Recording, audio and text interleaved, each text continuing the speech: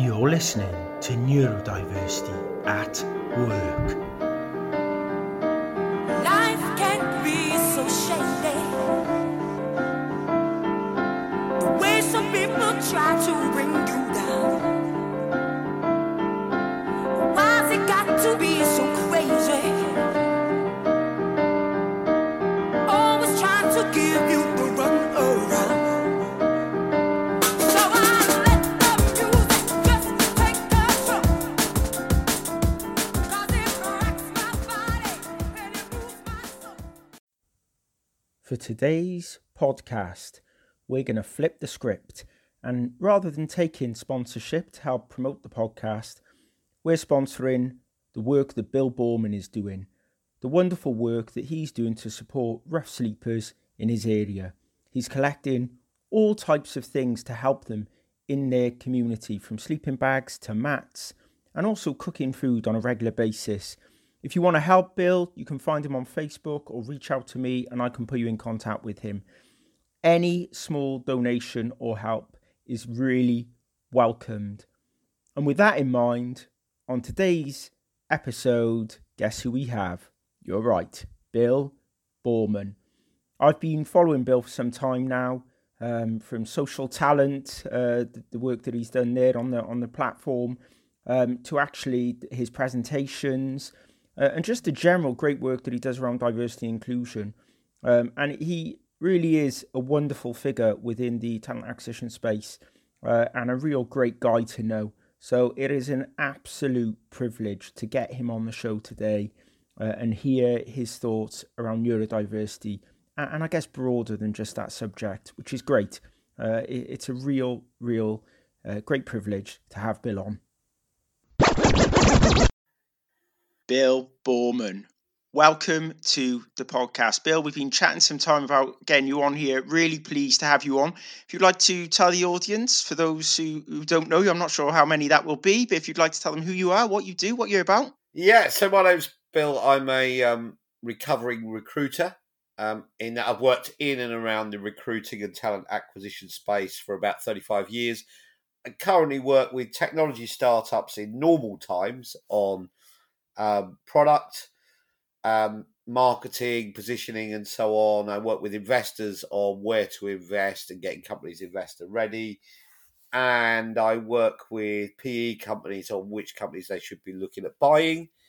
I also work with direct hiring companies, global organizations, on the technology they should buy and how they should deploy it.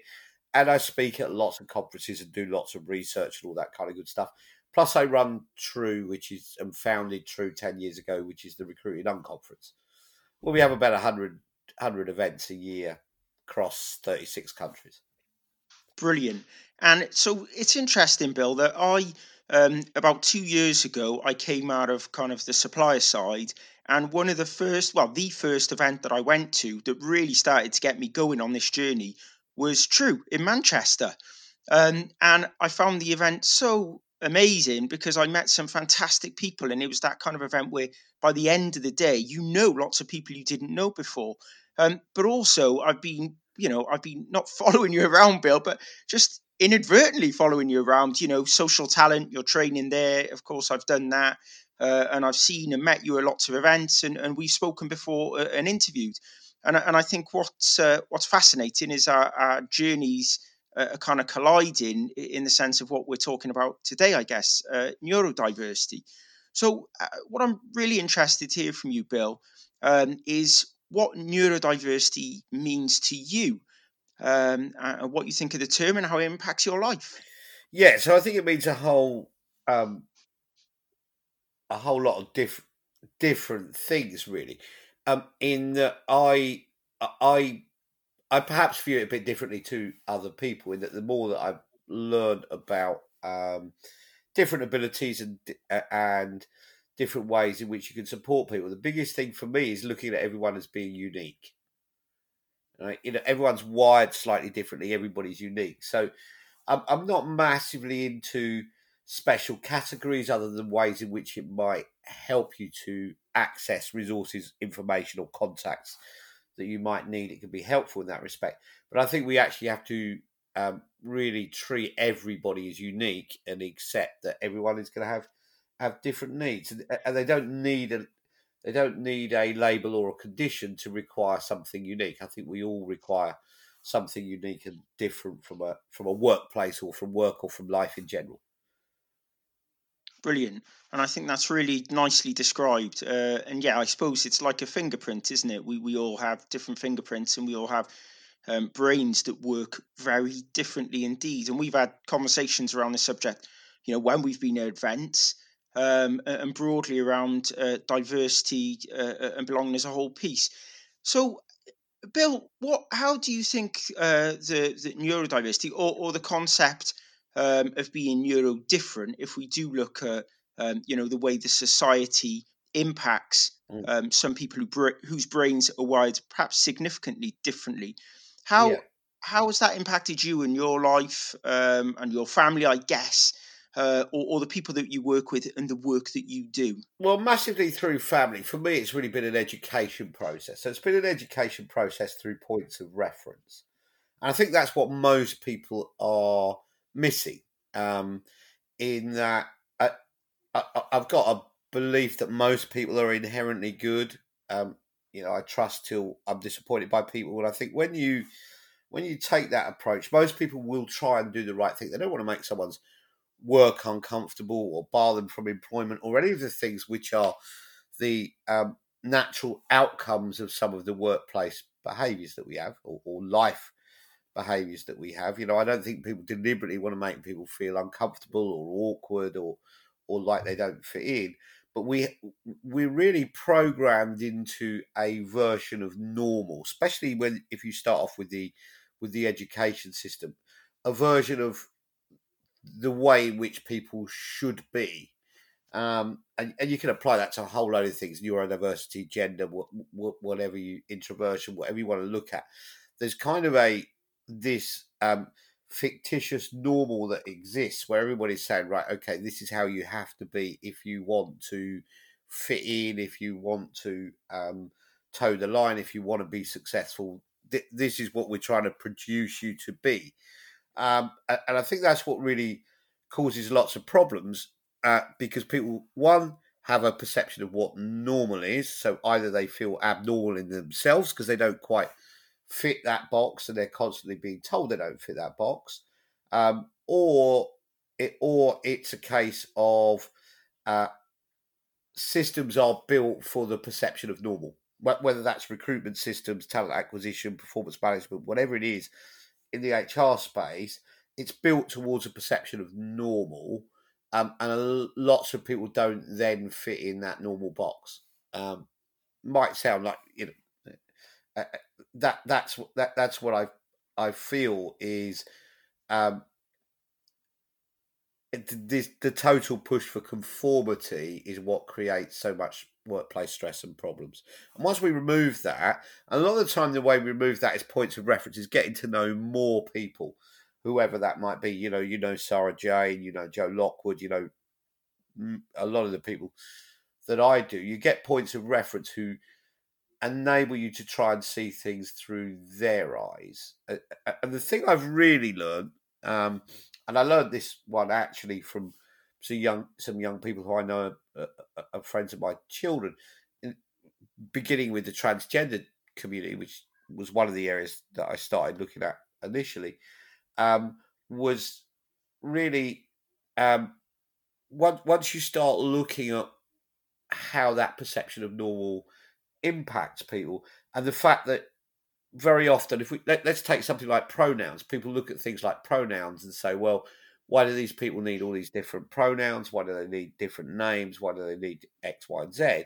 And then when you talk to them, you actually realise that these pronouns, in that sense of belonging, is for them, it's not for us. Once you take that attitude of actually it's for other people and it's for me to uncover what you need to be successful, and everyone's unique, then you take a very different approach. Does that make sense, or am I waffling on too much with that, Theo? No, that makes real sense, and it's funny because I was sat talking with at an event, talking with Nancy, who works extensively within the space of neurodiversity, Yeah. And I used the words neurodivergent, and she kind of said, I don't like the word neurodivergent, and I went, is it not the correct word though to use? And she said, well, actually, she works a lot within the prison sector, and actually, divergent as a term has other connotations, and that actually, therefore, using a word like neurodivergent it will automatically have very negative connotations. So using neuro different, or Yeah. using just neurodiverse, and I guess that's a perfect example there of what you're saying. It's it's the individual that gets to choose. So if somebody wants to say I'm neurodivergent, Yeah, but it's like not that's for us, within their right? power. It's really not for me. So, um, if we're talking about gender, if you elect to go by the pronoun of they, that's not for me. That's for you. That's for you to get a sense of where you belong and what you need, rather than me just to respect that. So I think that's the whole point, is just respecting um, differences in everybody, right? Differences in everybody, and not having this perception of normal. This is normal. And anyone who doesn't fit that normal box um, is going to be wrong in some way. That actually works both ways, because you get the same thing as somebody who might say, oh, well, if you talk about people who are autistic, people immediately think, oh, it's going to be Rain Man. You must be really good at counting or whatever it is, right? So you get positive and negative associations that I think we need to get rid of, and say it's really about getting to know the person, and that's it, and everybody's unique.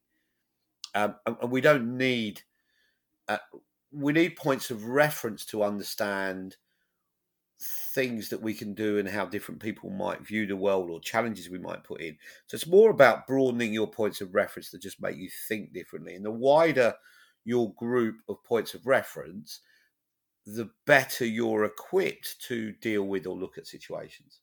And do you think that is best looked upon within your current organization, if the opportunity is there, i.e. you have a couple of thousand people within your workforce, or do you think you should be looking beyond the four walls of your organization first to get the wider perspective to then inform the thinking around your strategy? I think it's the wider perspective, right? So one of the things that I've learned is where I had a lot of knowledge gaps. So you tend to have um, knowledge, experience, and empathy in your own circle.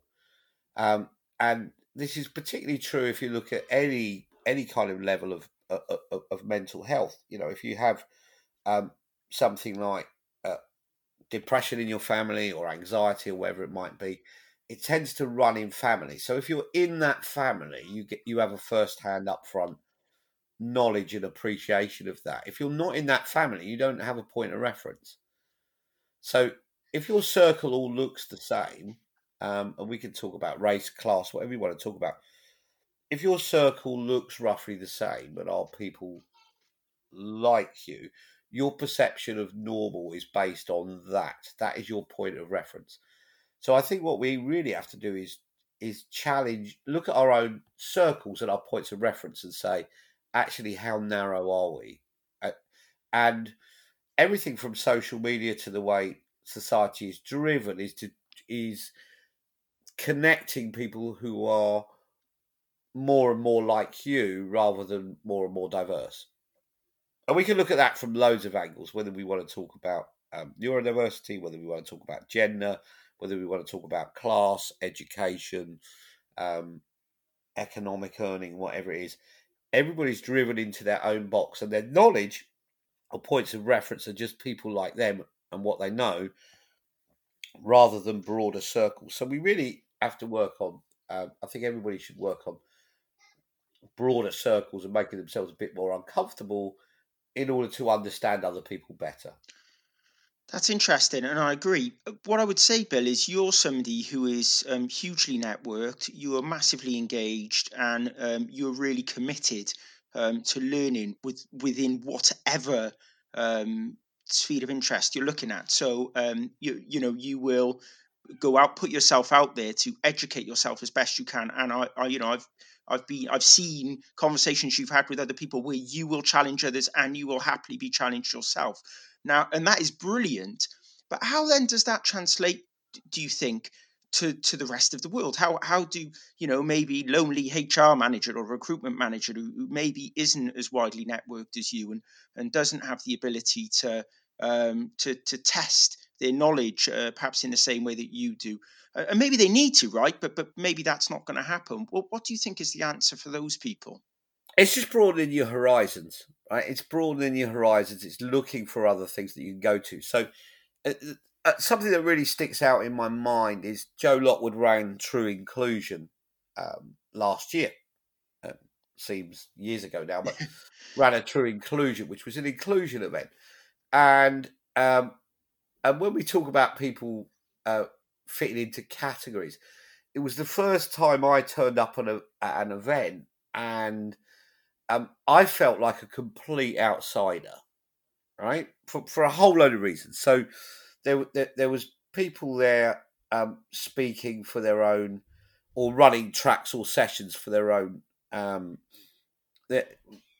their own viewpoint. So you might have had people from the LGBTQ community, transgender, different levels of ability and disability.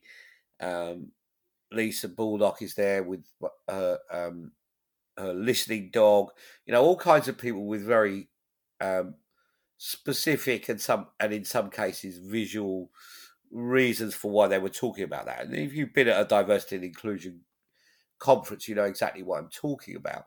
And I was kind of like, I don't fit into any of these boxes, so I don't know whether I can actually make my comments valid, or my viewpoint is valid, or my questions are valid. Now, actually, from the people in that room, nothing could have been further from the truth. They kind of wanted to say, like, well, why are you interested in this when it's not directly your community? They were very interested in how you engage with people.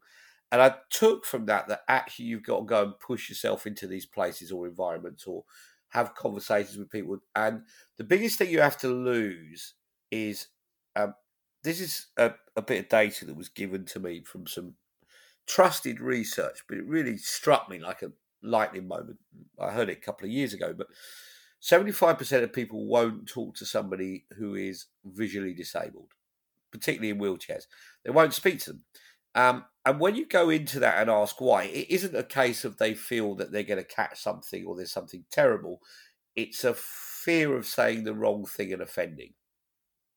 Right? And I think that's on a human level, that's our biggest barrier. That if we see someone who we perceive as being different, or different to us, or different to the people that we know, we're frightened that what we're going to say is actually going to be offensive to them, or I'm going to say the wrong thing, or I'm going to be stupid.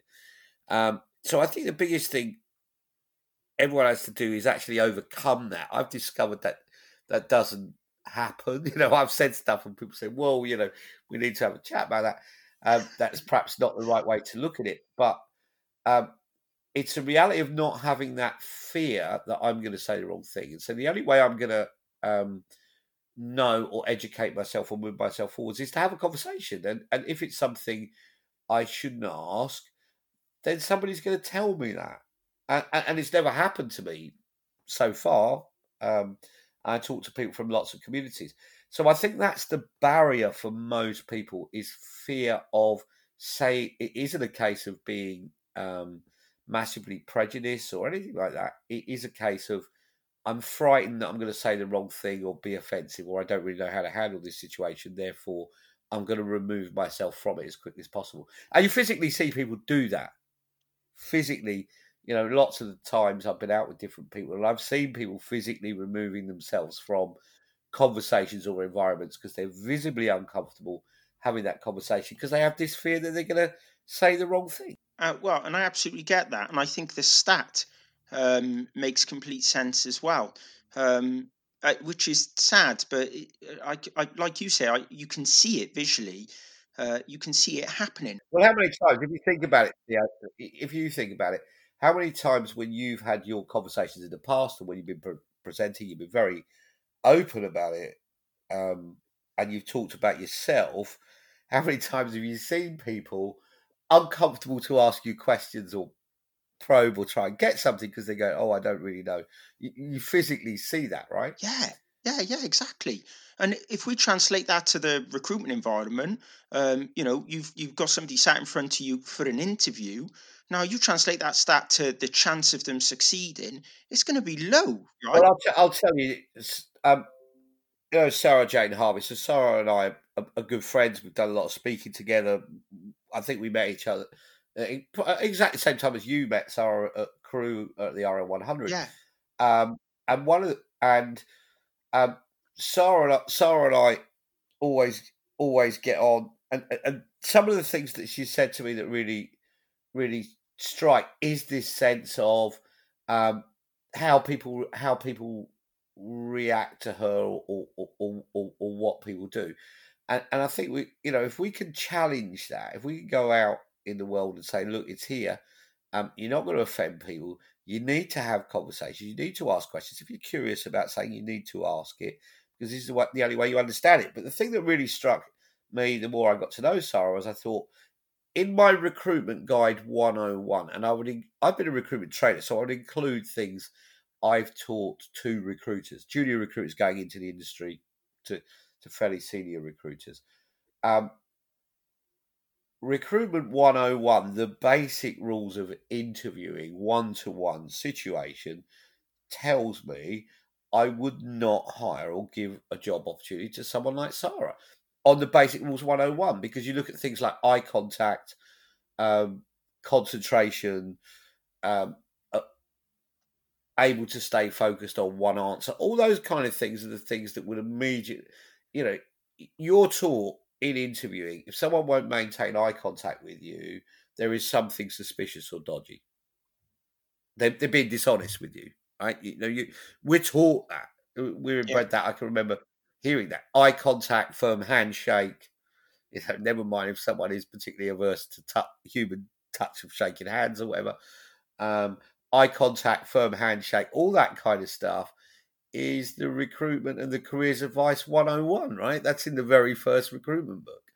So there's no, it's very difficult to deprogram and say, actually, that might not be a problem. Or if you can't answer my question, but you can draw me a picture or do me some, that might not be a problem. That might not be a problem. There might be a different way we can do this. It doesn't have to be this sit down interrogation. Really, our recruiting processes are built like Game of Thrones. It's not the best candidates who are successful. It's the last one alive at the end of an arduous process. And we put these challenges in there to really, and that just eliminates so many people who would otherwise be great employees. And that's recruitment 101. That's forgetting about accessibility of can you actually see the website and apply for a job or anything like that. So in my profession, in recruiting, we really have to change that mindset of how we find out who the person is. And we don't put we remove those barriers, and I really believe, and I work with some organisations on letting people choose their means of applying. Actually, let them choose, having lots of options, let them choose their means of applying and see what comes back. So I had something in my mind I wanted to ask, and you've literally just you've set it up for me, which is you know tech really well, HR tech, recruitment tech. Yeah. If we look at different types of assessment, for example, I think, and this is loose information that I've been given, but that maybe gamified assessment might not be brilliant for those people who are autistic. Not making an overall generalization here. Yeah. Um, Or might be brilliant for people who are autistic, but they might end up getting the wrong job. well, yeah, Because you don't have to make right. This bit, which is another important mindset, I think, for people, and it doesn't matter whether we're talking about autism, we're talking about race, we're talking about gender, whatever it is. Some people will be successful and some people won't. We've just got to make sure that the grounds for them being successful and the grounds for them being unsuccessful, even when they're doing the job, is not related to anything from a ability, anything to do with anything physical, anything to do with gender, anything to do with race. We have to make sure that people are purely successful or unsuccessful based on performance. So we have to make sure our screening and our games are actually based on very open models, and this is part of the gamification. Someone with anxiety. If I looked at my daughter in particular, Alice, if you had a game or a test, you're going to go to pieces on that. Yeah. They'll go to pieces on that unless you set it up in the right way, because it is that hyper challenging environment that not everybody rises to, and also sometimes the wrong people are successful in that, with those things. The wrong people are successful. So I think we need to look beyond. We need to really examine what tools and technology we're using and who that might exclude. How do you judge a video interview, right? You tell me, 101, you're doing a video. What's the first thing you look at? What do you think about the person who doesn't look at the camera and is looking around the room and maybe stimming a little bit and hyper nervous by that environment, right? You're going to eliminate that candidate from your selection. Yeah, whereas you could just get a voice. Why do you need to see them? Why can't you give an option of voice or written?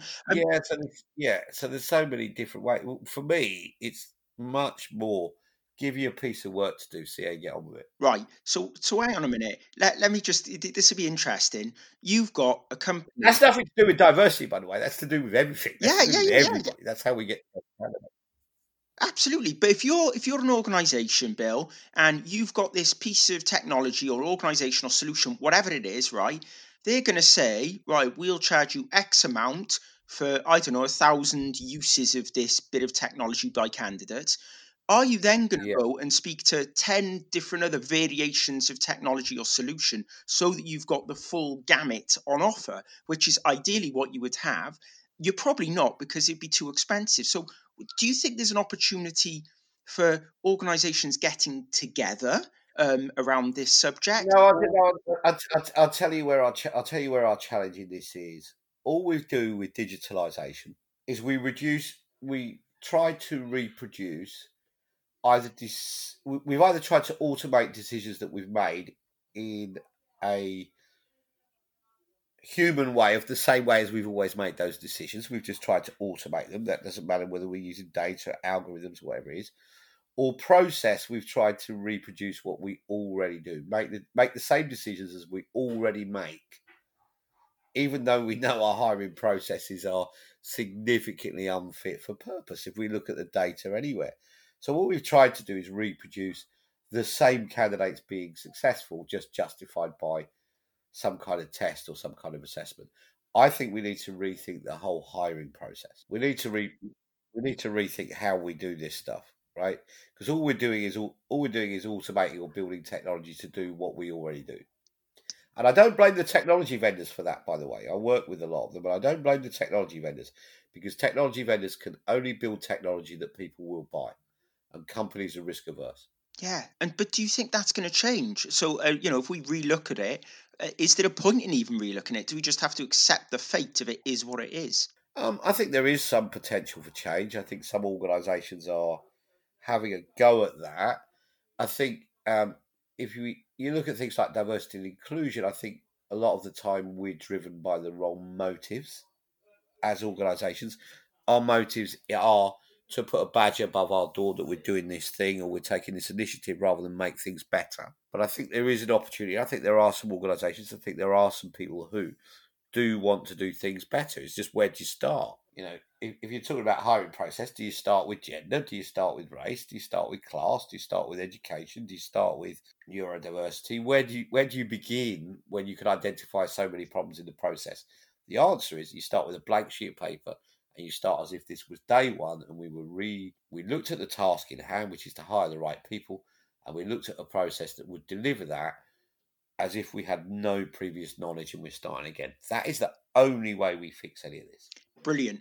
And I buy into that. Now, where I think the biggest challenge will come is organisations are kind of understandably are still reaching into the box to pull out the job advert they used last time, the time before, the time before, the time before.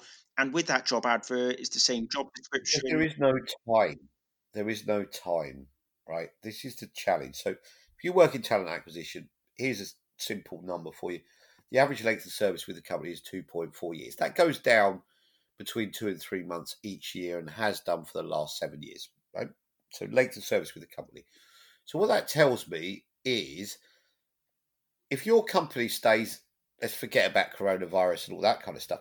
If your company stays at the same size, the same headcount number for the next 12 months, you will be hiring more people next year than you did this year, purely because length of service is shrinking, more people are going to leave, right? So whatever happens, you're going to be hiring more people. Headcounts are not growing. If anything, they're shrinking. So what that means is as an individual recruiter, well, you have the power to make the most difference, certainly on your world, not necessarily on the technology, but on your world, the power of one. You're going to be busier, which doesn't give you the time to actually make the changes that you need to make to what you do. That's the problem.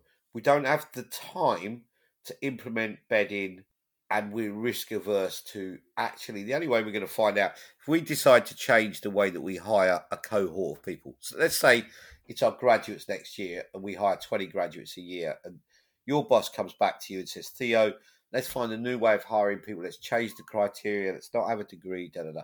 The only way you're going to know whether that works is probably going to be in 12 or 18 months' time, according to how those people are performing, right?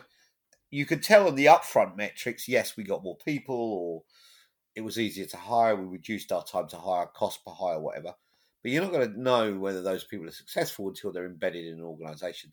So changing recruiting takes time to know that it's successful. And people are fearful of getting that bit wrong. Yeah. And I think time is probably a good one, a good one to end on that basis. And Yeah. I think if organisations could give not just recruiters and HR managers more time, but actually hiring managers, because I think you started with a really good point that people generally do want to do the right thing. But if you tell a hiring manager, do the right thing, but we're not going to give you the time to do the right thing, i.e., to put better tests in place or to spend more time with individuals who may be on the spectrum, who may need their work adjusted, or anybody else Yeah. who may need their work adjusted for whatever reason. If you're not giving those people the time, how can we expect them to realistically make a significant difference? So I think time is probably a good a good thing that would really solve so many problems, or at least get us on the journey to solving some of those problems. Yeah, that's cool. Brilliant. So, Bill, part of the reason why I wanted to get you on as well is because you've been doing some incredible work locally that if people follow you on Facebook, they'll know. And that's supporting the homeless in your area. Yeah, can I correct you there? Can I Oh, stop you for a yes. second? Sorry. Do it. Um, Nobody's homeless. Some people are houseless. If you, and this is a lot of the people who I come into contact with daily in my life as it stands at the moment. If you are in a sleeping bag or in a tent underneath a subway, underneath a motorway bridge, that is your home. It doesn't stop being your home. It just means you haven't got a house in the conventional sense. Now, that might sound like semantics, No, but no. to me, it's It's a really fair important. point. You still have a home, and I have to respect that as your home when I enter into that with your dinner or your breakfast or whatever it might be, right? So, and homeless also includes a whole bunch of people who might be sofa surfing or any of that kind of stuff. Everybody has a home. For some people, that's temporary and it's one night. But everybody has a home. So a number of people in our society, an increasingly large number, don't have a house. That is a different thing and needs a different approach. So we can't ever think about homeless. For me, the term you'll hear me use quite a lot, somebody asked me about it today. Why I use that is rough sleeper, Yeah. which is the group that I work with. Rough sleeper is somebody who's either sleeping on the street in a doorway, in the way you might recognise them, in a tent. Increasingly, lots of it, we're discovering more and more encampments. People who've been living in encampments 2 or 3 years, have never accessed services or help. They've always been able to have cash work and so on. That work's disappearing, and they need feeding now. It's really increasing the numbers and bringing them to the fore. So you get different levels of rough sleeping, and different and very different and unique requirements. But let's not ever think of people as homeless. Thank you, and I won't in future. That's for sure. But Bill, I think I think by following you, if people don't on Facebook, they are able to actually learn from the experiences that you're getting from offering that help. It's because I'm learning, man. You know, I've gone from knowing same as everybody else, really, just people I saw on the street, give them a bit of spare change, buy them a sandwich or whatever, to understanding this chaotic life, which brings in all kinds of things, whether that's mental health or addiction. I can deal with things like how you order scripts for methadone and why that might be important. I understand more and more mental health issues, medical issues. I need to get to know, understanding more about how you access services, more about universal credit and all the kind of problems that brings, the 5 or 6 different levels of housing that might be available to different people or accessing the next steps. And we do all that by delivering meals, because food is a good common way to break down. I understand how homeless groups maybe sleep rough sleepers in the same doorway regard the people they stay with as family. So there's so many things that you learn about these communities that I've had to learn as we go along, as well as cooking for up to 70 people, delivering the meals, breakfast, dinner, whatever it is. We've had to, the logistics of doing that, had to learn all that on the hoof. So everybody's learning all of the time. You just have to be open to just listening and not make any assumptions about stuff. So, if people want to help, I guess there's two things that go in my mind. One way is to see what you're doing and actually to think about, well, how can I do it within my local area, in Yeah. a small way or a big way. But the other thing, which when you recognise somebody is doing something incredible, is you help them, because you can see the direct impact that it has. Often there's Yeah. my concerns giving money to a charity, for example, big global. You don't see the end result of what happens. So Yeah, how can people help? yeah. So let me tell you what my biggest challenge is, and what I can tell you is I'm talking about Northampton, right? Probably everyone listening in, however many people that might be, live in a town. Some of you live in a city and you see something different, but you live in a town, and we're not a massive population town in the Midlands. And rough sleepers between the people who are currently in the hotels for self-isolation, which has been pushed by the council, and those who haven't accessed or have had to leave for reasons of addiction or behaviour or whatever it might be, and those who lived out of area therefore weren't registered rough sleepers and didn't qualify.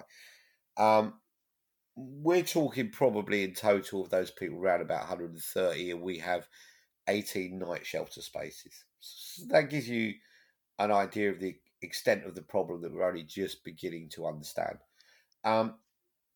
So you can help in your local area. There'll be local charities, people like me out doing stuff. But if you want to look at what I view as the biggest thing on my mind right now is we're dealing with the day to day. We get the food, we're getting some good support, we're getting meals out, we're getting that done. But at the end of this social exclusion, could be in 3 weeks, 5 weeks is probably closer to the bet I'm having, 5 to 6 weeks. When the balloon lifts and everyone's allowed out again, it's going to be about 95 people coming out of hotels for whom everything that I talked about being their home, their tent, their sleeping bag, their kit, has all been removed, right? And gone away, because when they went into the hotels, they left it where it was. And 5 or 6 weeks later, it's going to have been removed by all kinds of different people or not be fit for purpose when they come out, because it hasn't been out. And we want to replace all of that. So we need 100 of everything. So thanks for your donation. I know you sent me some sleeping mats, but everything from sleeping mats, tents is my big one at the moment. 2-man tents, not pop-ups, so something a little bit more sturdy. So tents. I've got about 100 sleeping bags now. I'm getting close to 100 mats. 4 changes of underwear, socks, gloves, hoodies, all that kind of stuff. I want to build the kit up. So if anyone wants to do anything, just reach out to me on Facebook or reach out to Theo. Theo knows the address. And Amazon Prime, it's like Father Christmas when it turns up. I'm really excited about what they're going to bring. I'm getting constant stuff. And just in my front room, I'm building up a collection of 100 of everything so that, hopefully we'll get a lot of those people through the council outreach are doing a great job. Let's say half those people get into social housing. We want to be ready for the other half to say, right, it's going to be tough. You've been in a hotel for 5-6 weeks. You're now back out on the street. Here's some stuff to get you started again. And that's really the best way people can help me. It's brilliant. It is really brilliant. And I urge people to help if they can. It'd be amazing, Bill, if after, obviously this would be a continuation. This is not something that just kind of starts and stops. But maybe there's a... Yeah, I'll never have this. I look on it like this. I will never have this opportunity again. Yeah. Right? And it is an opportunity. It has been an opportunity for me to learn. And, it's been a lot steeper and a lot bigger learning curve than I ever anticipated. But I'm never going to have time again. So it's not like I never had that phase where I left university and went and helped the Red Cross somewhere or helped some refugees in Syria or did any of that kind of... those kind of good things that people do. So this is my opportunity. It's been 5, coming up for 6 weeks. It'll probably be, at the end of it, 12 weeks or 15 weeks, however long it takes, until the balloon bursts, where this can be 100% of my focus and not employer brand, not time to hire, not recruiting, not technology. This could be 100% of my focus. And I'll never have that opportunity again. So I'm looking on it as a real privilege to be out there and be doing it, and I'll be able to look back on my coronavirus time and say, yeah, this is what I did. Yeah, truly incredible. Thank you, Bill. Really admire what you're doing, and really pleased I was able to get you on. It's an absolute pleasure as always, and I will continue watching and supporting in any small way that I can. That's great. Thanks, everybody. Cheers. You've been listening to Neurodiversity at Work, available on all good podcast hosts. Please do sign up now, like, share and comment. We'd love to hear from you. Thank you.